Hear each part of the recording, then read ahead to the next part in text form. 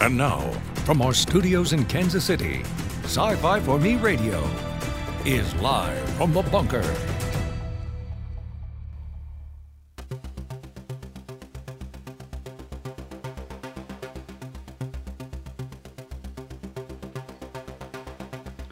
It has been 39 days since Junior Office Dog tried to kill me. Welcome, everybody. We are live from the bunker, coming to you from the super secret underground bunker deep beneath World Headquarters.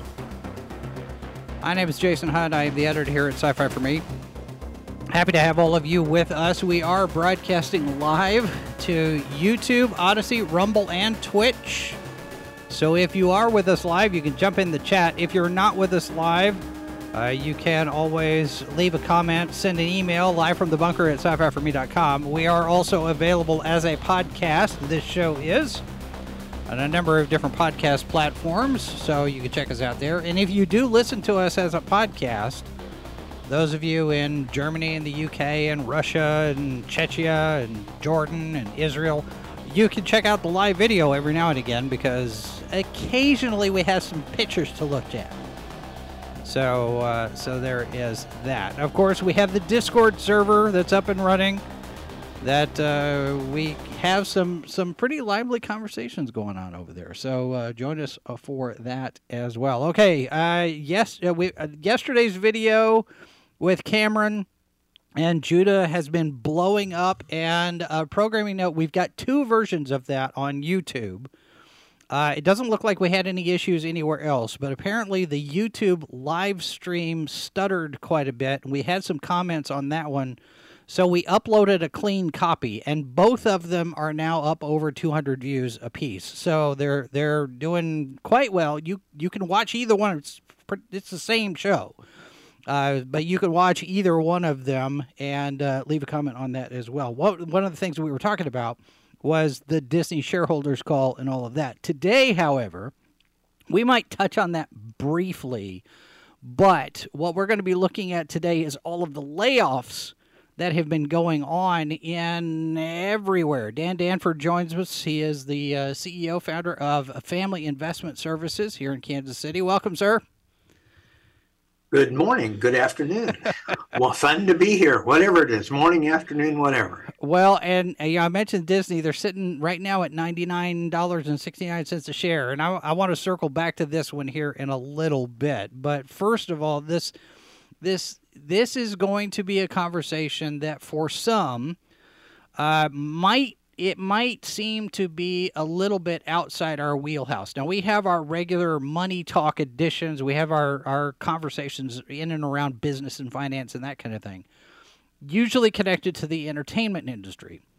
But I want to take a little bit different tack today because I think the impact of what we're talking about, I think the impact of all of these different layoffs is such that it's going to impact the entertainment industry. It's going to impact how the movie studios continue forward, how the movie theaters continue moving forward. All of the different things that we do for our entertainment is going to be impacted by the fact that people are losing their jobs and they're losing their discretionary income. And so that's what I want to take a look at today. And Dan's much more versed in this stuff than I am in terms of running a business. I mean, I run a business, but it's just me. I don't have any employee problems, right? I don't have to worry about laying off. No such thing as no employee problems. I hear the kibitzing over there. I mean, I do have volunteers, but you know, it is what it is. So anyway, all right. So anyway, we had the financial disclaimer up there for a little bit. This is just a conversation between folks, okay? We're not giving official investment advice, business advice, anything like that. Consult your tax attorney and your CPA and your accountant, all that good stuff. So, Dan, where do we start? You know, I think we should start by just acknowledging what a disruption a layoff is. And I think that's really important. I read an interesting piece this morning from a fella who works in Silicon Valley, and this particular fellow didn't know whether he was going to be losing his job or not. In fact, maybe not. But interestingly, he was pointing out a couple of things that hadn't really occurred to me. And one of those was the fair number of people who work for the tech companies in Silicon Valley are actually here on visas, and those visas depend on them continuing to work in the United States. Right. So, I mean, you just don't think about, I mean, we all know that if you lose a job, it's a disruption, but we don't think about it being a disruption to the point of you're going to have to leave the country. And there are people who face those kinds of issues when they lose their jobs. So, it's real easy to talk about somebody cutting 1,000 jobs or whatever, and you just go on with it. Well, I think we should acknowledge first that if you're one of the thousands, it's a huge deal. Yeah, it really is important. So I just don't want to minimize that as we talk about some of the other issues that are important. Well, and I'll admit I had not thought about that as well, but on the flip side of that, how many of those people are just going to stay even if their visas run out? Well, because that's a different issue. That's the thing, especially in California, right? Well, and the other thing is even though we're talking about layoffs here, and it's a big issue, many of the tech firms have announced big layoffs. So I mean, it's a very real issue. The truth is that nationwide unemployment is still really low. And, you can make an argument that most people who lose their job can probably find another job. May not be exactly what they were doing. It may not pay what they were getting paid. Yeah. But there are also a number of people who are looking to fill jobs at the same time people are losing their jobs. Well, and the other side of that, however, is that, you can say that unemployment numbers are still okay, relatively speaking, but how much of that is because we've stopped counting the people who have stopped looking for work? Well, I think that's important, but I also would, just say from an economic standpoint, it's the same standard that we've used for the last, 5 decades. Yeah. So it has always not counted the people who quit looking for jobs. It may be a larger number today than it was, but you would also say at the same time. Doesn't that affect the percentage? Because if you have fewer people actually in the workforce in that pool, and okay, they're employed, maybe with part-time jobs, they're still employed, right, then that throws that number off. I mean, if you would count the overall number of people who are out of work who could work, that unemployment number just goes up by another 10 or 12 points, I think, right? Well, I can't tell you 12 points. I don't know. That's a lot. But I'll also tell you in the history of me, and I've been involved in investments and finance since, the early 1980s, an unemployment rate that's less than 4 is just unheard of. I mean, that just has not happened in the past. Yeah. So I do think there's some distortion. I'm not going to say that there isn't some distortion. And maybe a 3.5% rate today is comparable to a 7% rate some other time. I don't know. All I'm saying is there seem to be a lot of people looking for workers who are having trouble filling them. And certainly among the lower paid jobs, no question about it. Restaurants and all that kind of stuff. So I'm not saying if you're an engineer for Amazon and you're looking for a job, you aren't going to go to McDonald's and go to work. I'm just saying that there are jobs out there for some people. Well, and it's funny you should mention both Amazon and McDonald's because, we've got this story from a while back. This was March 20th. Amazon laying off another 9,000. Including Twitch. I think we've talked about this a little bit. But this week, what happened there? Why did that do that? This week, we've got McDonald's shutting its corporate offices. Yeah, I've never heard of that before. And layoff notices are going out. Now, McDonald's is a kind of a different animal because it's a franchise. Right. So what affects corporate may not necessarily affect the local McDonald's at the corner down there by where you live, because each of these are independently owned. But I don't know how many McDonald's locations are actually owned by McDonald's Corporation. But for them to shut down the corporate office, that's weird. Yeah, and it's very weird to me to say everybody stay home next week because we're going to let you know whether you have a job or not. Yeah, doesn't seem to be a very compassionate way to handle such things. But there may be more to it than what's being reported. I just don't know. So when you got, and I think there's the whole thing about, you go to the McDonald's. I have not eaten at McDonald's for a long while, but occasionally I'll stop in there and grab a drink. But, a lot of them now are going with these digital kiosks where you put your order in on tap the screen, whatever, and then you go pick it up at the thing. They're not needing as many people. And if they end up restructuring the franchise operation to do this in all of the stores, then you're talking about a lot of people who are going to be out of work because they just got replaced by a robot. Yeah, but I'd say, the kiosk is a response to their inability to hire people. I mean, it's not the other way around. Right. So yes, I think what you're seeing. I mean, I've even seen now a few restaurants that are sending robots around to your table to take your order and deliver your food, which is odd. But at the same time, they say we can't hire people to work. So the robot or the kiosk is a better way for us to provide the services we need. Yeah. And I, that's a real easy thing to talk about because we can see it. We've all played with the kiosk. We've all, seen how that works. But I also think that to some degree, that's playing out in all these technology companies. As technology advances, you're able to replace workers with technology. Okay. Right. Now, in my company, where we've seen that is in the past, we have upgraded technology not to get rid of employees, but because it might keep us from having to hire somebody later. Okay. And I think you're seeing some of that. My father was a first sergeant in the Air National Guard. That was his full-time job, and I learned a couple of things from him that were really important. But he used to talk about, Parkinson's law. Work always expands to the number of people you have and the amount of time that you allow.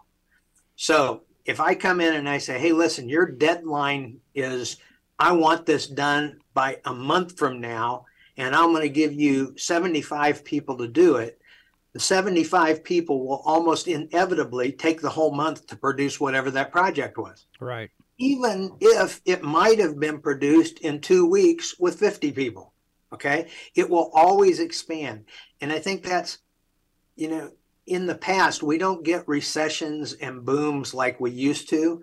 The old economic cycle used to be that manufacturers would produce goods. When everything's going really great, they'd make more TVs and more everything. And then when things slowed down, they'd have this stock of inventory that had gotten ahead of what demand was. And that's what caused a recession, was this, not just one, but thousands of manufacturers around the country would have gone into this boom and produced too much. And then we have a recession until it catches up. And those economic cycles used to be real regular. Yeah. I mean, if you go back in the first half of the 20th century, 3 to 4 year cycle on that boom and bust on the inventory. We don't do that so much anymore because people do just-in-time inventory. In many cases, the product isn't even made until somebody orders it. So we don't get that as much as we used to. But we do get booms and busts, and I would argue that part of that is the number of employees. Yeah. I remember after we first got into the pandemic and stuff, there were people posting Zoom posts about, I went to work today and nobody's there, and I got there at 9 o'clock in the morning, and then I went and ate breakfast, and then I came back to my office and did a 15-minute Zoom call, and then I went to lunch, and then I took a nap. And I mean, it was almost a joke. But the truth is, they accumulated too many people for what their productivity was. Right. And I think what we're seeing now is the cutbacks in that, especially in the tech sector. Well, how much of that you've got that, but how much also is it that in this 3 years of house arrest, we got conditioned to just stay home and not work, and we don't do it. Here's your bonus payout or your stimulus check money and whatnot, and we're gonna pay you not to work. You know, we'll extend our unemployment benefits, and we'll add this thing to the other, and basically people, not everywhere, but we got incentivized to stay home and not work. And now you've got people, now you've got management and you've got owners that are sitting there complaining, we can't find anybody to work because nobody wants to work. Nobody wants to go out and get a job now. And I'm painting with a broad brush. Yeah. But it's like you say, is people can't find the workers. I went through a Sonic the other day, and there were 2 people working, and they had it was just the drive-through only. All of the pull-up, all of the little drive-in slots were closed because they didn't have enough people to handle the load. It's me and another guy, and that's it. And that's all we can do because they couldn't find anybody that wanted to work. And I think some of that cultural phenomenon is going to be with us forever. I think there is an issue where there are people now who will not take those jobs under any circumstances. Oh, here's something. Okay, Mrs. Boss is sending me this. This is today. All right, let me pull this up here. This is Daily Wire. Majority of Walmart stores will be automated within the next 3 years. I mean, well, now we've also, not just conditioned to stay home, but we've also been conditioned to work for these companies. I mean, self-checkout. How much of that is, it's this, we're getting into this new habit, this new pattern of behavior that involves fewer workers doing work. I mean, how many times will you walk into any kind of a store at, Home Depot, Walmart, wherever, and all of the checkout lines are closed except maybe one, but all of these self-checkout things are done. Go do it yourself. In which case, I say, give me a 10% discount if I got to do your job. I get it, but I also know, and this is not from my experience, I don't particularly like. She feels like she can check her stuff out faster and better by herself than she can standing there in a line. So, I mean, if she goes to a store and they don't have self-checkout, she's upset about that. Now, I understand I get the convenience factor. A lot of people have different ideas about stuff like that, but I'm just saying, when you get to the point with automation, like I ordered something from Amazon last night and it's being delivered today. Yeah. I mean, how does that work? Out of the thousands upon thousands of products they have, how can they have one sitting close enough to me that it can be delivered to my house yet this afternoon? Right. And I think we're seeing that in other places as well. And I think that's, a lot of it is because of how automated their warehouses have become, how automated their delivery systems have become. I don't think it's whether it's Amazon or whether it's McDonald's or whether it's Sirius or whether it's Fox News, I think these businesses have evolved to a point where they don't need as many people as they used to. For a long time, they carried it. You know what I mean? It's one of those things like you say, well, everybody's happy, we're making money, it's all good. Right. But then all of a sudden, when the prospects slow, you look out ahead and you say, we aren't going to make the kind of advertising revenue next year that we did last year. Then you start saying, we're going to have to do something. Yeah. And it's absolutely what's happened with Disney and some of the others. They're just looking at a crystal ball and saying, we can't keep supporting this many people and making this much money. We have to make some adjustments. Right. Well, and Sirius is making adjustments, laying off 475 employees, 8% of the workforce. ABC News executives getting fired as part of the latest round of 7,000 Disney layoffs. And that includes Ike Perlmutter, from Marvel Entertainment, who basically who's come to the Wall Street Journal and said, I didn't get laid off. I got fired because I was aggressively pushing for us to cut costs and save money and make a profit. And that apparently did not go over well. I read that, Fox News is laying off 10% of their workforce, and everybody knows that Fox, it dominates the cable news business. I mean, CNBC, CNN, none of they are not even close. Right. And yet they're still cutting 10% of their workforce. So I would say it just about has to be automation, right? Right. Well, and you have layoffs here at the BBC, and you've got NPR. You have Warner Music, CNET, all of these companies. Roku cutting another 200 jobs. You see what else here. You've got Disney laying off 7,000, shutting off the metaverse, the CW. All of these companies are sitting there saying, "Done." And I think what I would, and this is the MBA background. But what I would say is that, this can be happening, and as big as a disruption as it is to the people who are being laid off, it could actually be businesses involved. Say that again. You cut out. You froze up. They're getting leaner and meaner because they don't have as many people to pay. Right. So what does that do, bottom line, to the prices of stuff? Because we got Dave in the chat mentioning Amazon prices have increased, and 2-day delivery is item specific. So you have those, like you talk about, that are right there handy. You can be next day delivered, but you're paying a premium for that, and that's not something that, for the most, I mean, you do have somebody who goes out and makes the delivery.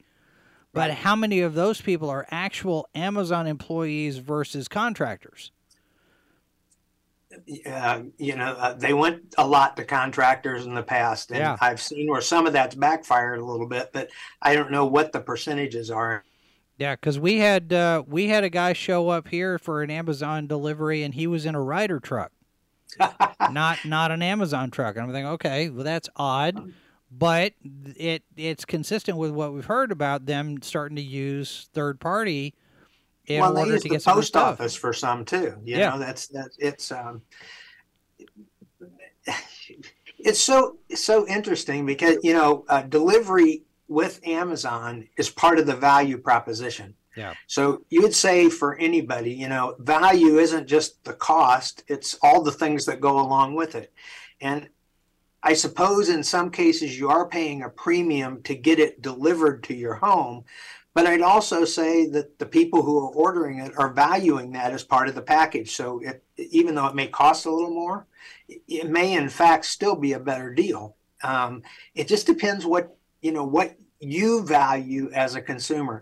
And the other thing I'd say, the old Pareto's law, the 80-20 rule applies to everything. And I'm a big believer in this. And my guess is that, Amazon, if it's not 80-20, say it's 70-30, whatever it is, but probably most of their profits come from 20 or 30% of their goods, right? Right. So that's where you put the emphasis. If people have to pay a premium price for the other 60 or 70%, so be it. That's not a big deal. Where they need to compete and add the most value is on that 20% where most of the value and most of the profits are. So moving forward, as we come into this, let me adjust my chair here. So the people who are in charge continue to deny that we're in a recession.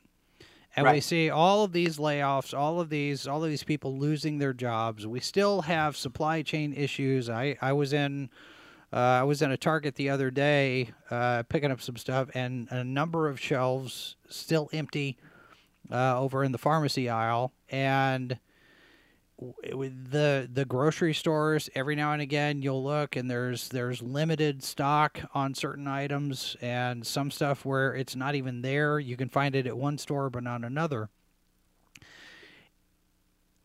Why do you think the the current administration continues to deny we're in a recession.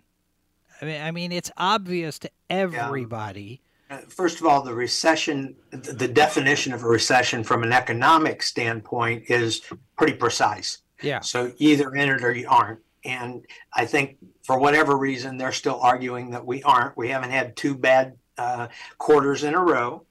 But it's also important to note that even though we announce what that quarterly number is now, we could still revise it a month from now. So keeps freezing. But the other thing is, I think, the ruling party always wants to look like they've got things, the economy's going gangbusters. Yeah. And, with unemployment low, the biggest bugaboo that these guys have had to deal with is inflation. Now, that's still an issue. And like you say, there are, there are a lot of layoffs and things. What we have to keep into perspective somehow is that even though these tech companies or Silicon Valley or the people we're talking about are in some cases laying off 8,000 or 10,000 people, the United States is 330 million people and the workforce is 100 million people. So it's possible that you can have a recession in some segments of society and not in others. Right. And so it's a little surprising to me. I mean, obviously we had a banking issue a couple of weeks ago. And a few banks got hurt really badly, and those people are looking for jobs and all that kind of stuff. On the other hand, the other shoe hasn't fallen yet. We haven't seen other banks responding to that. So funny you should mention that, Dan, because I think that shoe, or at least one of those shoes, is about to drop in July.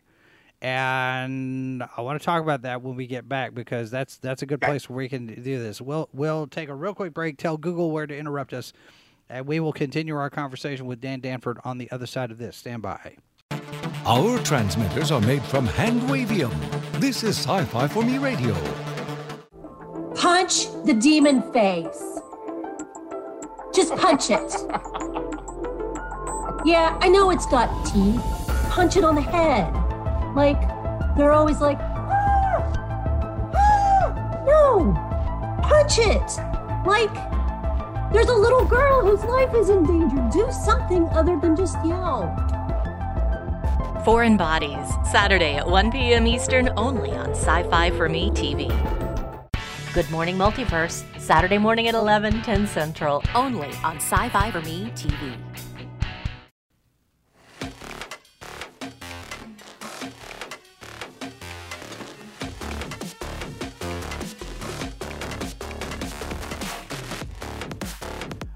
All right, back live from the bunker. Talking with Dan Danford. He is the CEO, founder of Family Investment Services in Kansas City. And we mentioned the banking stuff. Let's talk about that for just a second, because there is rumor, and we're starting to see some chatter along these lines, that we're going to get central bank digital currency starting to roll out sometime in July. And you have a number of these banks that have collapsed, imploded. You have a lot of stuff going on with cryptocurrency. We talked with Darcy Donovan last week about some of this, and the wild west aspects of it. And you have over on disclose.tv this article from Wall Street Journal.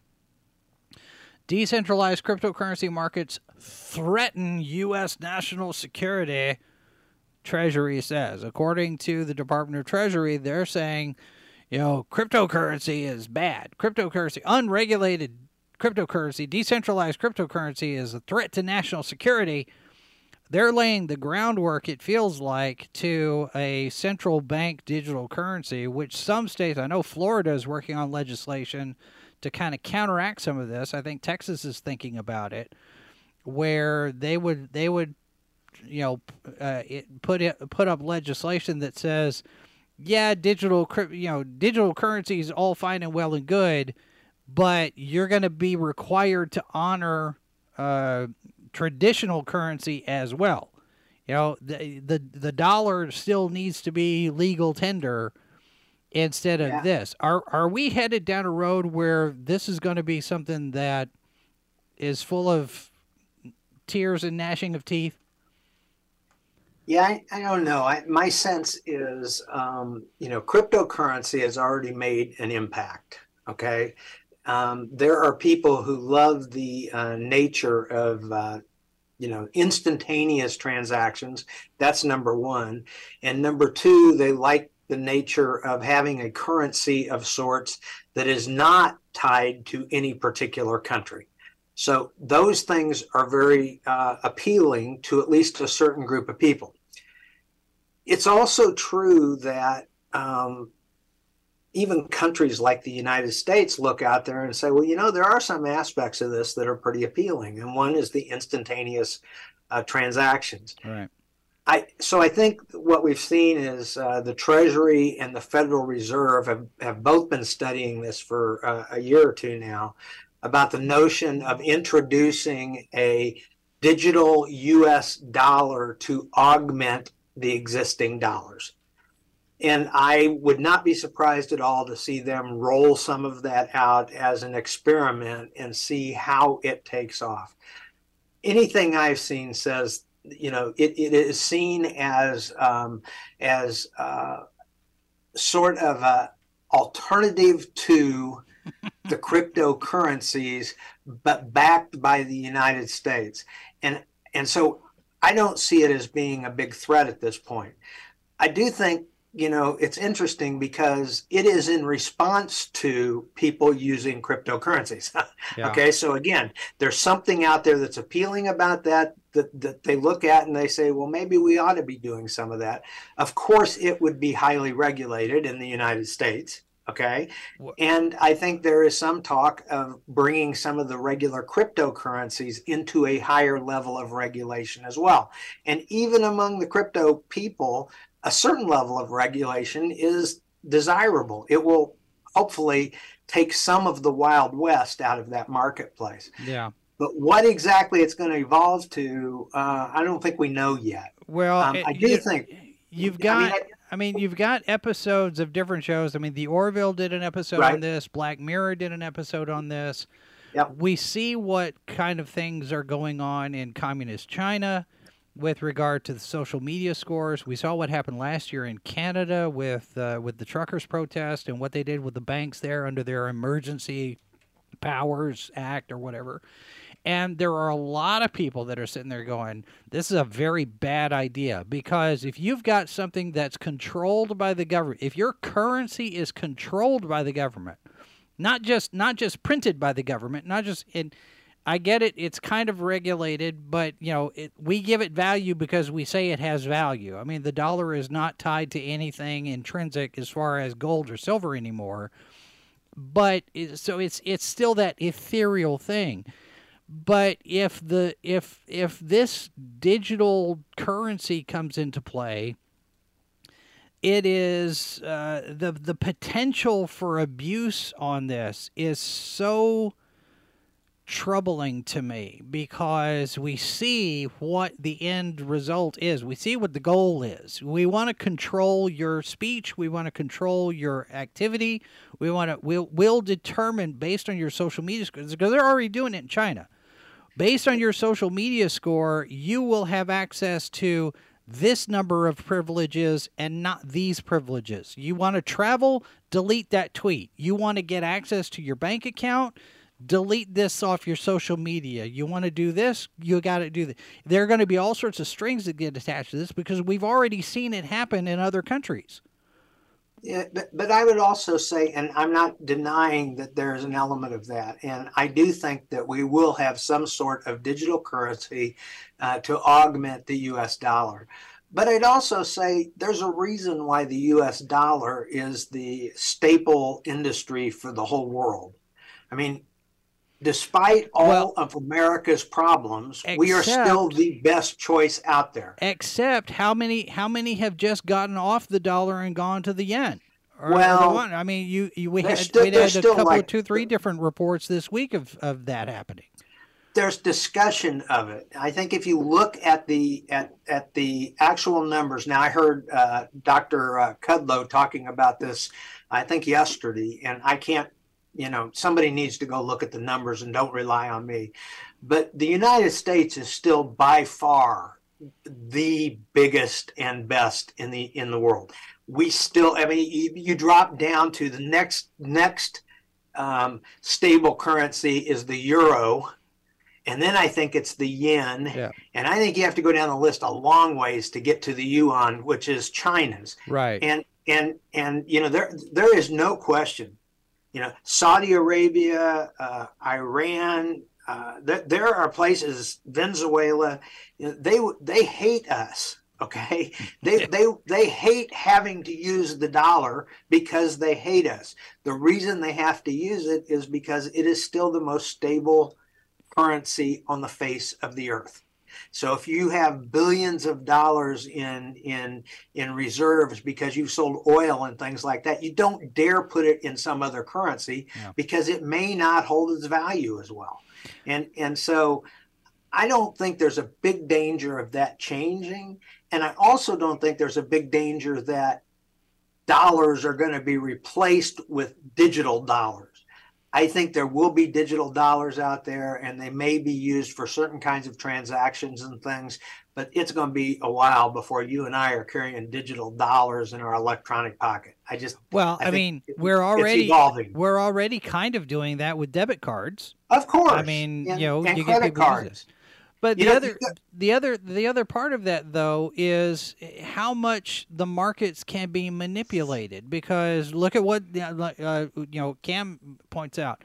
If the Fed, we want to rein in inflation, let's change the interest rate. If we want to make some sort of an impact with some quantitative easing or whatever, let's print a bunch of more money.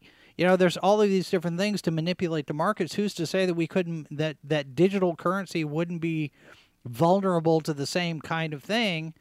And if it's digital, it can be hacked. And I know you and I have talked about this as far as the blockchain and all this goes, but at some point, somebody's going to figure out how to hack the blockchain. It's inevitable. They'll use blockchain to hack the blockchain. I mean, that's what's going on. ChatGPT will hack the blockchain. That's where this goes. Well, the FTX scandal is largely because, the people in the Bahamas, Bahama Boy and his colleagues were basically mixing their own money with everybody else's. Yeah. I mean, so you and I deposit some Bitcoins at their exchange or whatever. Well, they're using our money to make bets on what's going to happen next, right? Right. So that's illegal manipulation. So it's not allowed. That's what people are in trouble for. It's what I think he'll probably go to prison for ultimately. But that's why it needs to be regulated. Okay, you can't regulate out everything. You absolutely cannot. There are people who spend their whole lives trying to figure out how they can hack anything. It's fun for them. Sure. And if they come out ahead, but you can regulate some of it out. It's kind of like the stock exchange in a way, that we all know that there's junk that happens in the stock exchange that isn't right. But by and large, most people, most times, it works about as it's supposed to work. Okay. So, there are excesses. There are people who get taken advantage of. There are crooks, but it's such volume, and most of the volume is okay. So let me ask you this: we've got a question in the chat about how recent and how in depth is your study of cryptocurrency just in general. Your understanding, because you understand this much more than I do. So but how recent is this? Yeah. Now, a year ago, a summer ago, I took a 13-hour continuing education packet on it. And so at least at that point in time, I had a much better understanding than most people. Now, 13 hours isn't all the time in the world. Right. It's just 13 hours of study that other people mostly hadn't done. It has continued to evolve, and I would not hold myself out to be a crypto expert. I have a basic understanding. Yeah. All right, so there's a good place for us to throw that disclaimer up, because we're just talking, folks. But yeah, it's one of those things where I look at this and maybe I'm jaded, maybe I'm a little cynical, but I don't see this going well in the long run. I just don't. I don't argue with smart people. That's one of my rules. I sit down and talk to people. People have more money than me, and they have opinions that are different than mine. Yeah. I say, okay, then we're going to act on your opinion. Based on your opinion, we'll do the best we can. Yeah. But I'm not going to argue with you. I don't know for sure. Sure, and to be clear, I'm not trying to pick a fight with Dan. Let's no. I get that. Clear, but here's one of the things that I'm cynical about, and I get that I get your cynicism and your concerns. They're valid. There are lots of reasons for that. Okay, right. But I also, I said earlier, I started my career in 1983 in the trust department of a bank, and I've been managing money and helping people with money ever since. There has never been a day when the Wall Street Journal did not have stories about how the sky was falling every single day. Right. Okay. It's not every story, but there is always somebody out there talking about this horror that might happen and this and that and the other. And you can always find reasons to do it. In spite of all that, our system is pretty resilient. Yeah. Okay. There are times when we get a little wild and crazy and a whole bunch of us make a stupid mistake and it shows up. But typically over time, it corrects itself and we're back to the good. I remain optimistic about most of the investment things. I remain optimistic about, some of these technology companies and stuff. It's easy to be cynical. It's easy to be cynical about Silicon Valley. On the other hand, they've created some terrific products that have made our lives better.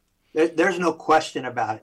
And they still have brains working on new products to make our lives better. Now, there's certainly some reasons to be concerned about it, and I wouldn't say otherwise. Yeah. But I'd say in general, I remain pretty optimistic. So let me ask you this, because you talk about the doom and gloom headlines. I did see one a couple of days ago, I think, talking about how we were entering a bear market. Do you think we're in a bear market?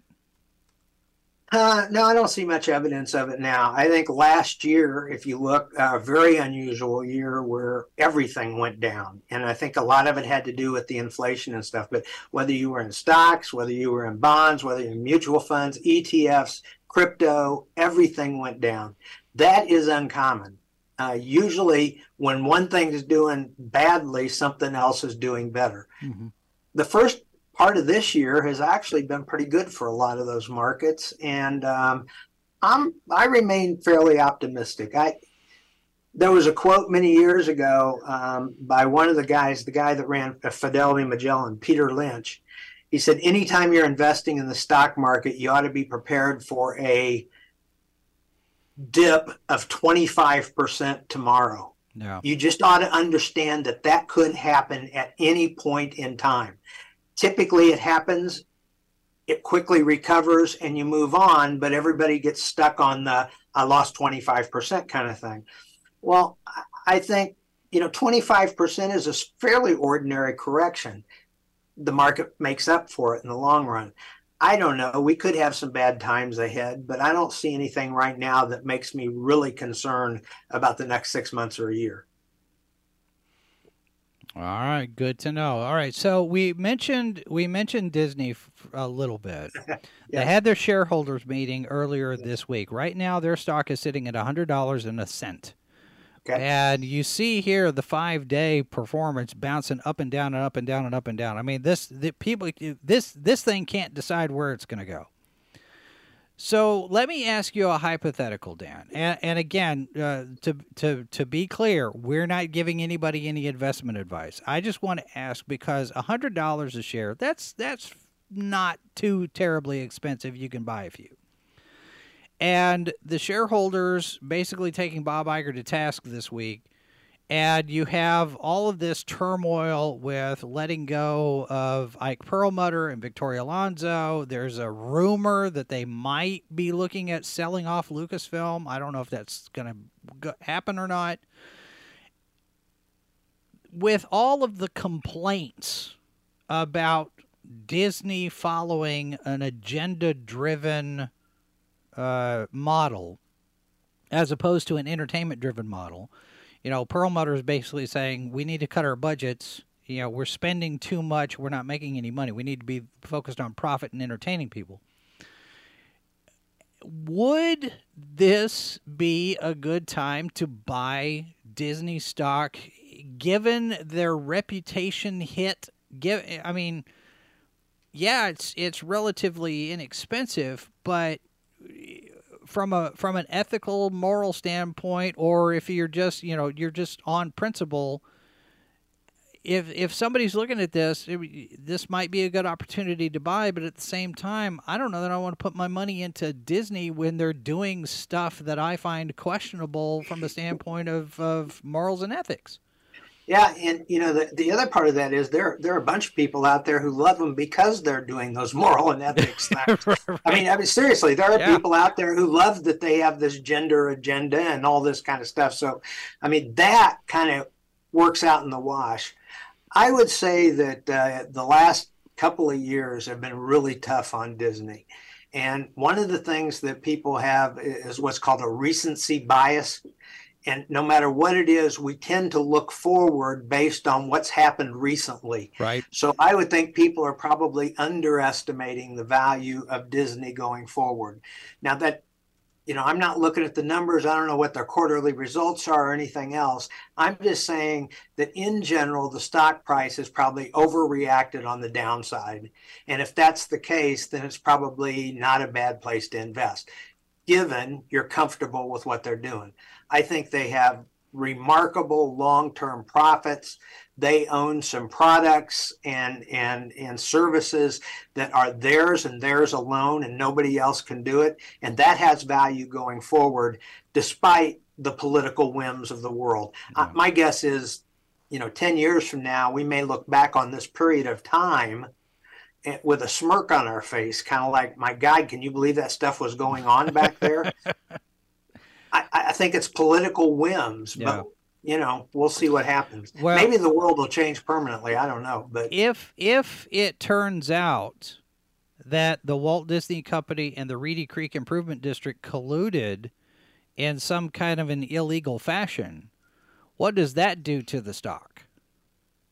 Well, I mean, anytime there's bad news, it's bad for the stock price, and that would be bad.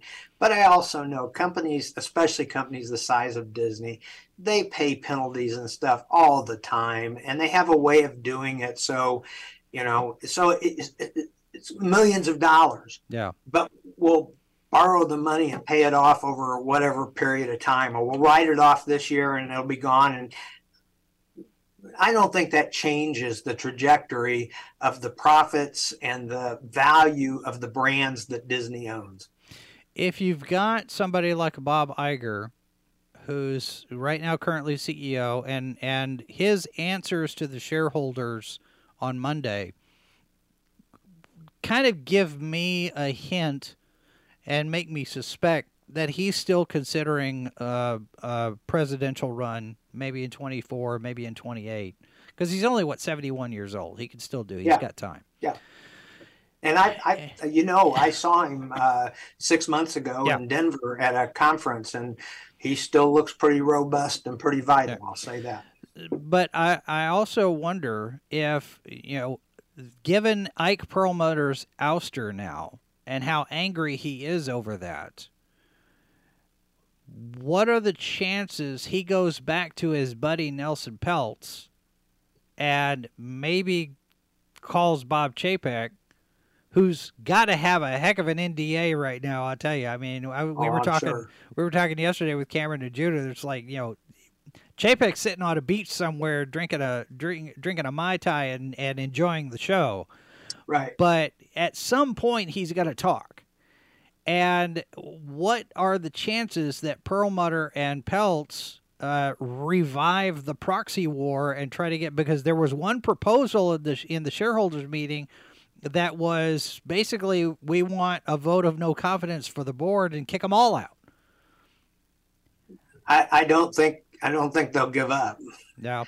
I don't know that they'll prevail, but I don't think they'll give up. And they'd even say, I mean, I'm not putting words in his mouth, and I've not read anything about this for months, but he would say that some of the things that are happening today are happening because he made that run at them, right? So these people who like him, who, value corporate change and go in and try to turn things around, well, when it's done in a public fashion, some of the things that they want done get done, whether they get elected or not.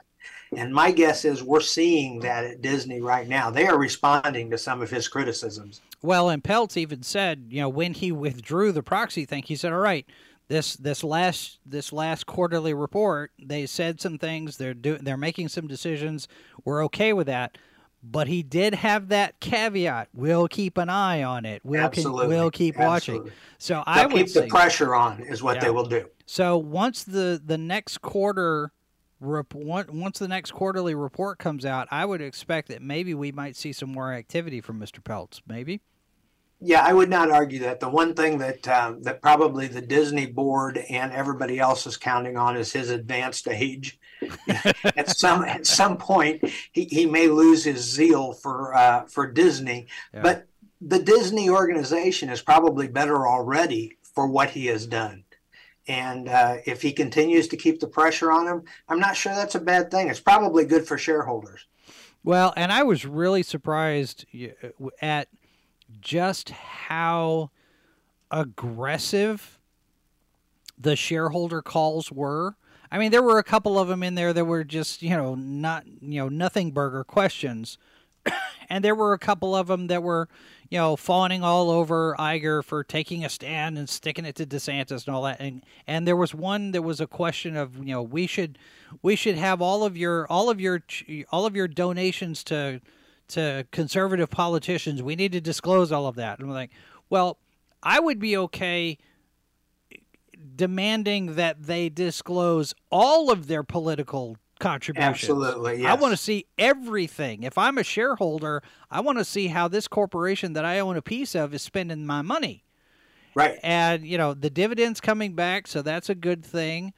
But at the same time, if Iger is angling for politics, his priority, to me, it would seem to me, his priority is burnishing his reputation, is saving his company to the point where he can then launch his political campaign. Look, I saved Disney. I put Disney back in order, even though he's the one that broke it. He put all of the people in place. Now you're talking politics, man. Yeah, I mean, the interesting thing, of course, is I don't know. I assume he is, even if he's a liberal, I consider he's probably in the medium someplace. As, more conservative than many of the liberals. My guess is he's got to be more centrist, or he doesn't have a chance of being elected. I mean, that's just the truth. Well, how does beating up on DeSantis help his credentials? I mean, to me, that's a little. Right now, DeSantis is probably one of the more popular conservatives out there. So it's pretty interesting to see him, picking a fight with DeSantis and Florida, which is, their chosen. So we'll not only that, but you're talking about a legal battle with a lawyer. I mean, DeSantis is not some, chump off the onion farm. He's a lawyer. He's a military guy. Right. I don't see him making a misstep and, oops, what do you mean we can't take control of this district? I'm sure he's got some contingencies in place. But for Iger to sit there and basically admit to what could be fraud, he stepped in a bear trap on Monday, I think. Well, we'll watch how it unfolds. We all know that the indictments and the frauds and all those things. They take a lot of headlines and stuff, but it's a different thing to actually proving it in a court of law and all that kind of stuff. And that's true. We're going to see a lot of this going forward. I mean, I just, on both parties, I think it's going to be, headlines for the next 2 years, no matter what. Well, and on the park side, even, you talk about Disney World and the impact that it has on Florida, but you've got Universal nipping at their heels with all of the parks that they're about to open. I mean, you got one going into Frisco, Texas. They're expanding the one in Las Vegas. They're looking at one in Europe to compete with Disneyland Paris. Yeah, and here comes Sony with the Nintendo Cinematic Universe. They're right behind them, and we're getting the big Nintendo theme parks that are. I don't know if Universal is part of that or what, but that could. I think it is. I think Universal is doing that with Nintendo, and Disney could lose their crown very quickly. Ask anybody who's won a Super Bowl how easy it is to win a second Super Bowl. I mean, when you're on top, you have a target on your back. And there are a lot of very smart people who are trying to outmaneuver you all the time. That's a bucket of crabs. Right? It's not easy. That's what I would say. Yeah. All right, well, we will leave it at that. Those of you who want to follow up with anything that Dan has said, you can find him a couple of different places. Why don't you let people know where people can find you, Dan? Yeah, my favorite place would be called Ask Dan Danford. It's a website where you can submit questions and I'll write answers. You can also, Family Investment Center is the name of my company, and you can find that Kansas City or St. Joseph, and you'll be able to reach me through that if you want to. And Dan, you've also got a YouTube channel, do you not? Do you do a lot over there? Yeah, there's a number of different things that are posted on there. Most of them are historical because I haven't added a bunch lately, but I'm out there. Yeah, I'm not hard to find when you start typing on your keyboard. And you know what we ought to do is we ought to put a discussion thread, a money financial discussion thread over on the Discord once you join the Discord, Dan. Okay. Dan. Okay. Yes, Jason. All right, that's going to do it for us today, folks. Thanks very much for being here and being a part of this. And like I said, you can join us over on Discord. Continue the conversation over there. Feel free to share this or any of the other videos. Go check out that conversation I had with Cameron and Judah yesterday. There's lots of different ways that you can see that. And tonight we have a discussion of Star Wars, which is going to be one of those things where I'm not quite sure we really want to do that. But at 8 o'clock tonight, 8 Eastern, 7 Central, we're jumping back into the Ranker Pit to talk about the latest couple of episodes of The Mandalorian. I think Jon Favreau lost a bet. All right, that's it tonight, so join us then. We have all of these different social media channels and video channels where you can find us. The Discord, sign up for that as well, and connect with us. So whenever we do programming notes and announcements, you know the latest when we get that out.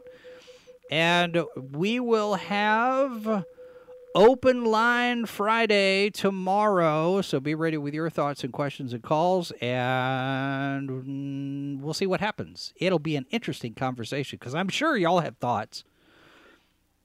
All right, that's it for today. Thanks very much for being here, folks. Remember, the politicians hate you. The media lies to you. God has a plan for you, and there are 4 lights. This has been a presentation of sci-fi4me.com. Copyright 2023 by Flaming Dog Media, LLC. All rights reserved. No portion of this program may be retransmitted without the express written consent of Flaming Dog Media. You're listening to Sci-Fi 4Me Radio.